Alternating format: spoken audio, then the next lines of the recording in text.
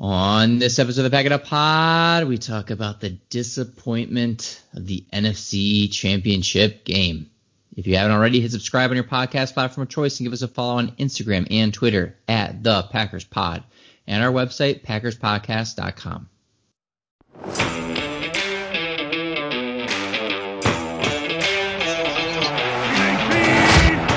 Jones has 98 of them. Play fake here, though. Rodgers going for it all, looking to bring it open. He's got it! Lazard, gonna go!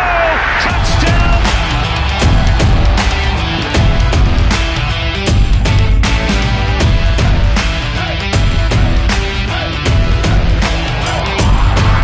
Hey there, everybody, and welcome back to the Pack It Up Packers podcast. This is Ryan, joined as always by Josh and Dan. Hello, gents. Hey guys. We're so happy. I'm just emotionally distraught, but we'll get over it. We'll get through. Yeah, and I kind of wanted to kick it off here. We brought it up before. We started this as just a way of hanging out as friends that have known each other for 20 years and talk Packers, and there was no way in our wildest imaginations we'd think that in 2 years we'd gain a couple thousand followers, the Packers would win 28 games, and we would end up in the NFC Championship game twice. And so we say some mean things, not necessarily mean things that would serve jail time or some of those weirdos on Twitter. But we say some things because we're passionate and we're invested and we love this team, and we're realizing that we've had a glorious multi-decade run, and we just don't want it to end. So I think from myself and the guys, we just want to say thanks to this Packers team, because, boy, it's been damn fun these last 2 years. And I know a lot of people are bummed out, and there was a lot of mean things said, and there was a lot of blame game going on. But damn, I mean, a lot of wins. Damn. So lots of wins. Feels like we're at a funeral. Like, remember the good times. Yeah. Place the flower. Yeah. It does. I've said it before, though, to come on here and pretty consistently be able to recap a win is so much more fun. So I mean, we've been blessed in that sense. Just feel jaded in the biggest games of the year. This is the first year. Literally every game, I think I picked a win for the Packers and predicting for them too. Like normally I pick losses. So that's it. Like you guys said, such a privilege. With that being said, this was the second most painful game of my Packer life. Number one is that game in the Pacific Northwest, which we will not be discussing. Portland has a team? Yeah. 31-26. There were so many down moments in the first half. And then in the second half, man, I told the wife, I don't want to get my hopes up. This is playoff football for the Packers. And couldn't help myself and completely dove in. Mm-hmm. You said it, Ryan, with the preview about we'll laugh, we'll cry, we'll cheer. And in the third and fourth quarter, that line was ringing in my head because I'm like, I've laughed, I've cried, I've bit off my nails, I've drank a couple too many beers. But you had that feeling that like we were about to seize that moment somehow. Mm-hmm. And to come up short in so many ways. My recap was outcoached, outschemed, and outplayed because it wasn't one mistake. And it sort of bothered me that the national media has ran with the third down play call and kicking the field goal as being the way we lost. And I'm like, oh, man, there are so many different spots that we lost this game. And I'm not a ref blamer, but you got to throw that one in there, too. And maybe that's all we have to say about that piece. I don't want to spend 10 minutes on refs. But it's things we've seen all year, knowing they're a weakness, came to fruition once again. Yeah, I mean, the refs, they were bad all day. I mean, they missed false start penalties. They missed offside penalties. They missed all types of penalties all game. I was fine with them letting us play all game long, obviously, until that last call, right? I had no problem with them just not be consistent. calling. Yeah, as long as you guys are calling it the same on both ways. And then as soon as that dropped, my opinion of that. What's on a lighter note around that? What's funny is that's probably the least amount of interference out of all the PIs because he was tugging on his undershirt. The national media is like he's pulling his jersey back. I'm like, well, that's a white T-shirt. Like it's Under Armour. It's not Very slowing him down. stretchy. Yeah, it's not slowing him down that much compared like holding the guy by the shoulders and actually holding him back. And the ball was 5-7 yards over his head. There was no way he was catching that ball anyway. So that's why they had to call a hold, because it wasn't a pass interference call. So it is a mess. So maybe let's do this. Maybe let's tackle this game as more of a time lapse rather than focusing on offense or defense. The MVS played great. Yeah, the game started exactly at how we wanted it to. Yes, give Tom Brady the ball, and that didn't quite work out. 9 plays, 66-yard touchdown. Right there. Mike Pettin, my man. We're going to talk about schemes a couple times. He decides on one of the third down plays to go press man coverage. Ooh, good. We've been wanting to see that all year. Mike Evans, one of the top receivers in the league. You probably put Jair on him, right? No, we let Jair float around and guard, different guys. Okay. Well, Kevin King, he's got the height and he's your number 2. You probably have him on him, right? No. Well, Shannon Sullivan, your nickelback all year? No. Tramon Williams, the guy that's been a Packer for 3 days. We're going to press Mike Evans with him on 3rd and long. What'd you expect to happen there? All right, I'm going to do this again with Pettin, so you guys be ready with the response next time. Here's a question. I was Tramon on him? I thought it was Sullivan every single time. There was when Evans had that fade on the first drive, just a nice catch along the sideline. Brady dropped it in perfect. I'm 99% sure that was Tramon Williams in press coverage 1-on-1. But yeah, let's just talk about Pettin just for a second. Let's talk about him a little bit, because honestly, he's one of the main reasons I think we lost this game. Some of his play calling throughout the first half was just atrocious. We are playing, if not the best quarterback, one of the best quarterbacks in playoff history, and we were playing kindergarten defense at times. It was insane. The single high safety with King on the corner with 8 seconds left in the half blew my mind also. Who calls that? Especially when he's the king of soft coverage. That is the time to call soft coverage. That was the moment. Soft zone coverage, protect the boundaries. I mean, if he survives this, honestly, I think our defense held up pretty good for the whole game. But if he survives what he called in this game and makes it back on this squad next year, it will blow my mind. Ryan made a great point. You speak about the defensive performance. This falls to out schemed, because you need soft zone coverage protecting the boundaries and just, maybe give up a field goal at worst. And he chooses then to play man coverage. Like, really, this would be the moment to stick to your guns and play the way you've always played. But Ryan had a comment, credit to you, Ryan. Looking back, if Rodgers was able to convert one of these drives, which is a failure on the offensive side, a position we expect Rodgers to come through on, he had multiple chances. But the storyline around Tom Brady is that he threw 3 picks and that Jair balled out getting 2 of them, and that Brady isn't good. Maybe he's falling off.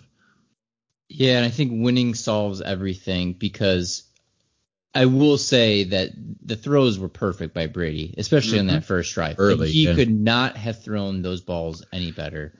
And the second half was a complete 180. And everybody will talk about, and I don't want to bash Brady, because the numbers that he has, the fact that he's going to his 10th Super Bowl is so stupid to me that it's mind blowing. And if there's any question who the best NFL player is, he's now done it with multiple teams, and it's crazy. So I don't want to take him away, but to act as if he was in God mode for this game is, because if you think about it, we probably could have had 5 interceptions. If Redmond comes across on a pop-up fly ball and just catches it, that drive's over, which we'll jump to that right now. The Rodgers interception, say what you will. I mean, I don't know how you can watch that play and not think, wow, that should be a defensive penalty. It was a bummer, because I thought for sure we were going to get points back to hold them on the punt. Let's drive. Let's make something happen. And go right back to Pettin, the fact that we're okay saying don't have anybody back. With 8 seconds to go, take the field goal. That's the worst case scenario, that you're down 17-10 and you played a rough first half of football. Mm-hmm. But it was a really, really, really, other than that touchdown drive, a bad half by the Packers on both sides of the ball. Yeah, it looked like the end of the first half took the air out of us, because look at what happened going into the second half. I mean, instantly mistake. So I was so afraid. I turned to my significant other at the time and said at halftime, and I'm like, I don't think, there's no way. There's just no way. The way the Tampa Bay defense was playing and how consistent they were with their two best safeties pretty much out almost the whole entire game. Mm-hmm. They had us on lockdown. We couldn't get Adams open consistently. None of our wide receivers really created a lot of separation. It was, and Rodgers still had a day. So it was so interesting. The amount of pressure that was put on Rodgers throughout the whole entire day, specifically the first half. I don't understand why they didn't bring in tight ends. Why didn't they bring in tight ends or somebody to help out Billy Turner on the left side? He was having a bad day, very bad day, probably one of the worst we've seen out of him. And there was very little help put on his side when he was collapsing. So I think there's just failures on so many fronts, and it was just so depressing to watch. And we didn't help by throwing it 48 times. At a certain point, you had to throw to get out of that deficit. But then for a healthy chunk of the second half, you're within a score and you can get back to a balanced offense. And we decided to not run. After turnovers, going 3 and out on passing attempts. Aaron Jones being banged up, yeah, but you got 2 more running backs. We've talked about how deep that backfield is. And you talk about not supporting your 2 tackles. I mean, obviously we missed David Bakhtiari more than we thought we were going to. No disrespect to him. We just had played well without him, so thought that would continue. But establishing a running game and keeping those guys in to chip with the tight ends in the passing game would have been helpful, and just seemed to get away from that. Out-coached. I mean, Rodgers not being able to pull off more. I know you said he balled out, but without their safeties in the game and knowing a pass rush is coming, he had 3 or 4 opportunities to go win this game, and he didn't come through. And it's a high expectation we have of Aaron Rodgers, but it's an expectation we have of him, and he didn't come through even. Completely agree with Josh. Coming out of the first quarter, just didn't look right, but you felt, well, maybe let's get it going. And then Aaron Jones gets popped. And I don't think that's even made enough of it. The Bucs defense, all things considered, played very, very well to get the interception, albeit, and then to start the second half, to take away that advantage of the Packers having that extra possession, and to get it to the 8-yard line, I want to say it was. Man, you can't set up anybody better. I mean, it's the same situation that we saw when we played in Tampa, that if you give a team how many times inside the 10-yard line on a turnover, I mean, you're done for the day. So shout out to the Packers for getting a touchdown, getting an interception, getting a touchdown. It was during that second touchdown where I go, this is unreal. This is unbelievable. To then get a second interception. And then I joked with some Tampa folks in a text message of, when we punted after going negative 5 yards, I went, you know what? This is the game, because you can't expect Brady to turn it over again. You can't expect to just waste opportunities like this. Like, that was the game.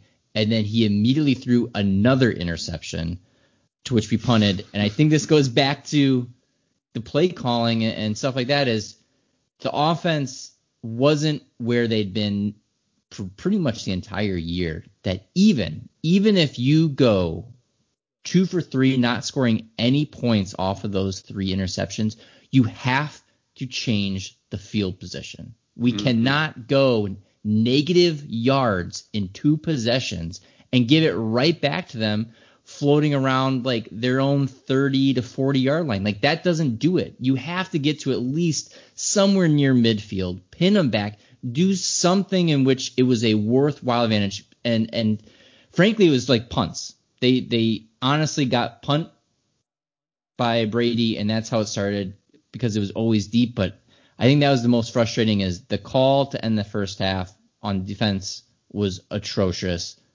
The field goal we'll get to in a second, but the fact that we didn't do anything in terms of field position on those two interceptions, the two latter interceptions, just hurt. It just hurt. Yeah, and the difference in the second half was they started to bring pressure. They started to blitz. They were doing different things with their blitz packages instead of just depending on the defensive line. And look what happened. They got in his face. They got one sack, but it's just amazing we didn't alter our game plan sooner. I did want to bring up and congratulate MVS. Heck of a game, my man. Hell of a catch both times, over the middle when you were getting hit, and that long deep ball with the concentration. I'm excited to see what he can bring next year. Knock on wood, right? Oh no! I'm excited. I'm excited. No hopes up. It made me excited. Him and Kenny Clark, man, bring that consistently. Yeah, he was a force against a good offensive line. He was a force. Mm-hmm. Hey, I just went back and looked. Disregard everything I've said on this entire podcast because it was Chandon Sullivan covering Mike Evans. I thought so too. So I've been quiet for the last 5 minutes. I'm like, you know still, what? why Chandon Sullivan instead of your top two? It was probably the Miller Lite talking at that point. Yep. Is it good, keeping Rodgers out of this conversation, that I thought the two best players were MVS, that was just mentioned by Josh, but I thought Mercedes Lewis had a fantastic game once again. Like, not only blocking, nothing was coming from that side when he was in blocking, but then he just was catching. He was outrunning and was that pure release valve that he probably had his best game of the season.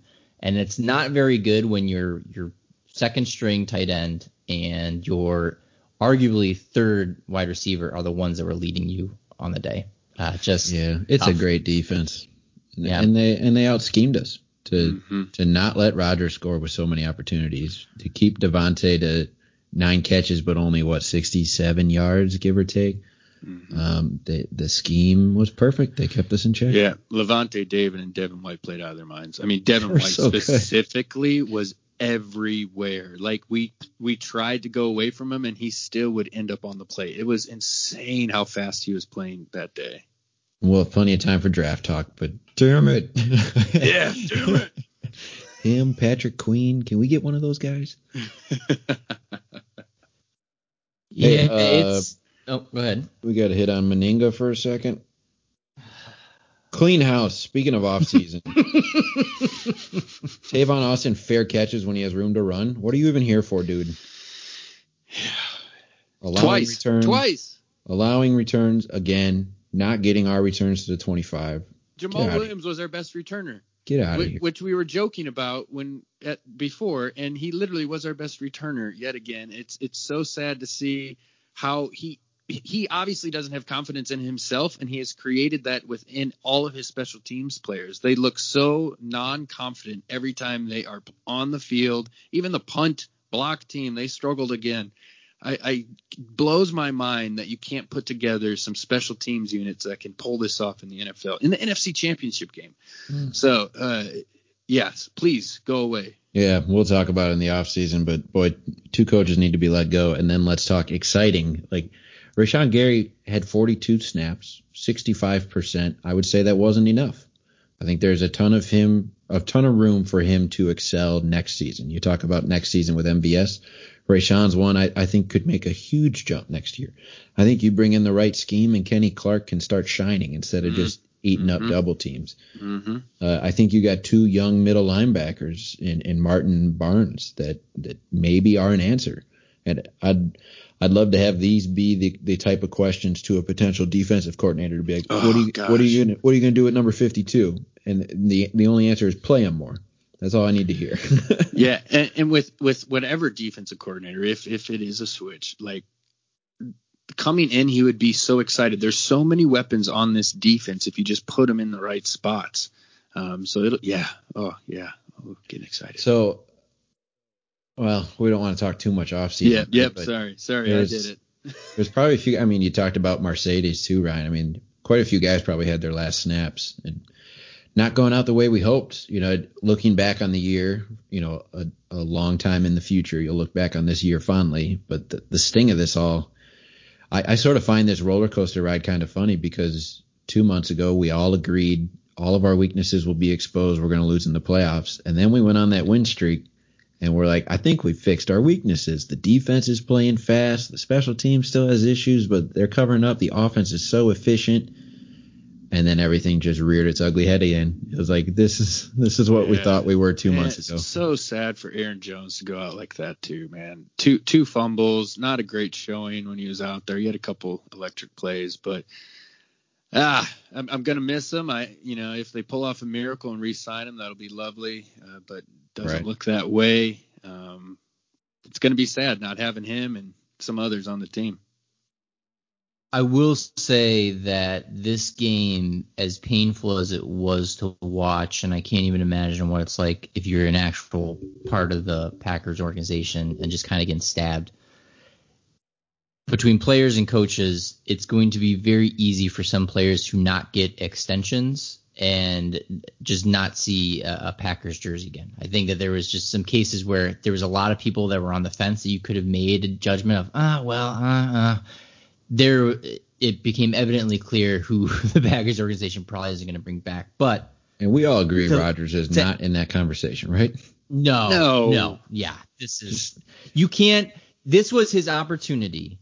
That I honestly think, in his mind, as much as he wants to be positive, that he thought there was probably not going to be a chance he went back to the Super Bowl. Like, I think he was legitimately like, I don't think we're going to get there. And then to go on these two rides. It was heartbreaking. And so to ask him a question 20 minutes after the game, he's going to say that. And he's literally probably had his best season ever with the most weapons ever with a defense that is showing top 5 in the NFL ever. Top 5 performance by any QB in the history of the NFL. He's in the right offense. Yeah, anytime you have that, you think you're going to win the Super Bowl. I mean, like, come on. And for him to be the one that sort of let us down a couple times, that has to be heartbreaking. Has to be. My hatred of national media, there's multiple reasons. I don't think I can watch ESPN until post Super Bowl. I don't need another Tom Brady puff piece. I get it. He's the best that's ever played. But that the storyline is about Rodgers' post-game comments. Instead of just saying he's emotional, it was a tough defeat, let's look past it. They're talking about Rodgers on other teams. So let's just play this scenario out. Give me 20 seconds here. You trade Rodgers for a buttload of draft picks or some younger star players because you have Jordan Love. But obviously Jordan Love wasn't showing you anything in practice. Otherwise, he would have been active for at least one game this year.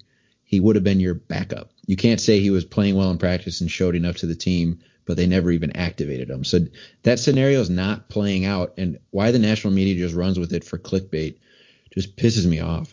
Rodgers is coming back. He's a Hall of Famer, and he just played at MVP level. They were already throwing out team names, too, like already throwing out scenarios of where he would want to go. And it's just like, what are you talking about? The man just had a season MVP year. The last thing he is thinking about is what team I'm going to. Like, get over yourselves. So I want to end on a happier note. Andy Herman laid out who is at least for sure back next year. And I just want to say, boys, the pieces are there. Like, this team is, at 2 13-win seasons in a row, and it is recency bias in which we assume that the sky is falling and this is the end of this Packer generation. Just hold on a second. I want to go through these real quick. On offense, Aaron Rodgers is going to be behind center. Like, we're good. Dylan, I thought, actually played much better as the season went progressively on. I'm excited and hopefully we'll see this kind of step ahead from him. DeGuara will hopefully be healthy, and for that one game that we saw, he was awesome. He looked good. Adams, MVS, Lazard. I'm well aware we could probably add another piece, but that's a solid 3 base right there. Mm-hmm. Tunyon will be back. Bakhtiari, Runyon, Jenkins, Patrick, Turner. Good. Don't forget Daphne. Yep, Daphne too. So offensively, yes, probably a little wide receiver depth, little O-line depth. We got to figure out our backfield, but overall, we got some pieces in place. Defensively, that front defensive 4 of Big Z, Clark, Kiki, and Gary. I'm good with that. Barnes Martin. Hopefully they can make the jump. And then the secondary, Jair, Amos, Savage. Like, yes, there is some holes on this team, but we also have some very, very good, skilled veterans and some exciting young players that I really do think will make a jump. And LaFleur, at least on the offensive side, will help them through their progressions faster. So free agency is going to be fun. Draft is going to be fun, and we will have a ton of time to talk about that. But the sky is not falling, guys. We still have an amazing team, especially considering that what the Bears have to deal with this offseason, the fact that Matt Stafford is not going to be the quarterback for the Lions. Like, this is the North is still ours for the taking. It's just a matter of how creative they can get with contracts and who is all in uniform next year. But I'm excited for it. Yeah, and as Packer fans, we just have to realize, just like we had to at the end of Brett Favre's career, it's coming to an end. So anything's on the table. If he has another bad year, something could happen. So just take everything that's happening and love it. Just love it all. Yeah. And the good news is Blake Martinez and Blaga had awesome seasons. So that little draft comeback a little later, I mean, we're in a good spot. I trust this offense. I trust this staff as a whole. So we'll be good. But appreciate everybody following along. We're officially done with season 2 of the Green Bay Packers. Pack it up, Packers pod. So yeah, thanks everybody. Appreciate all you. Yeah. Go Pack, go. There we go.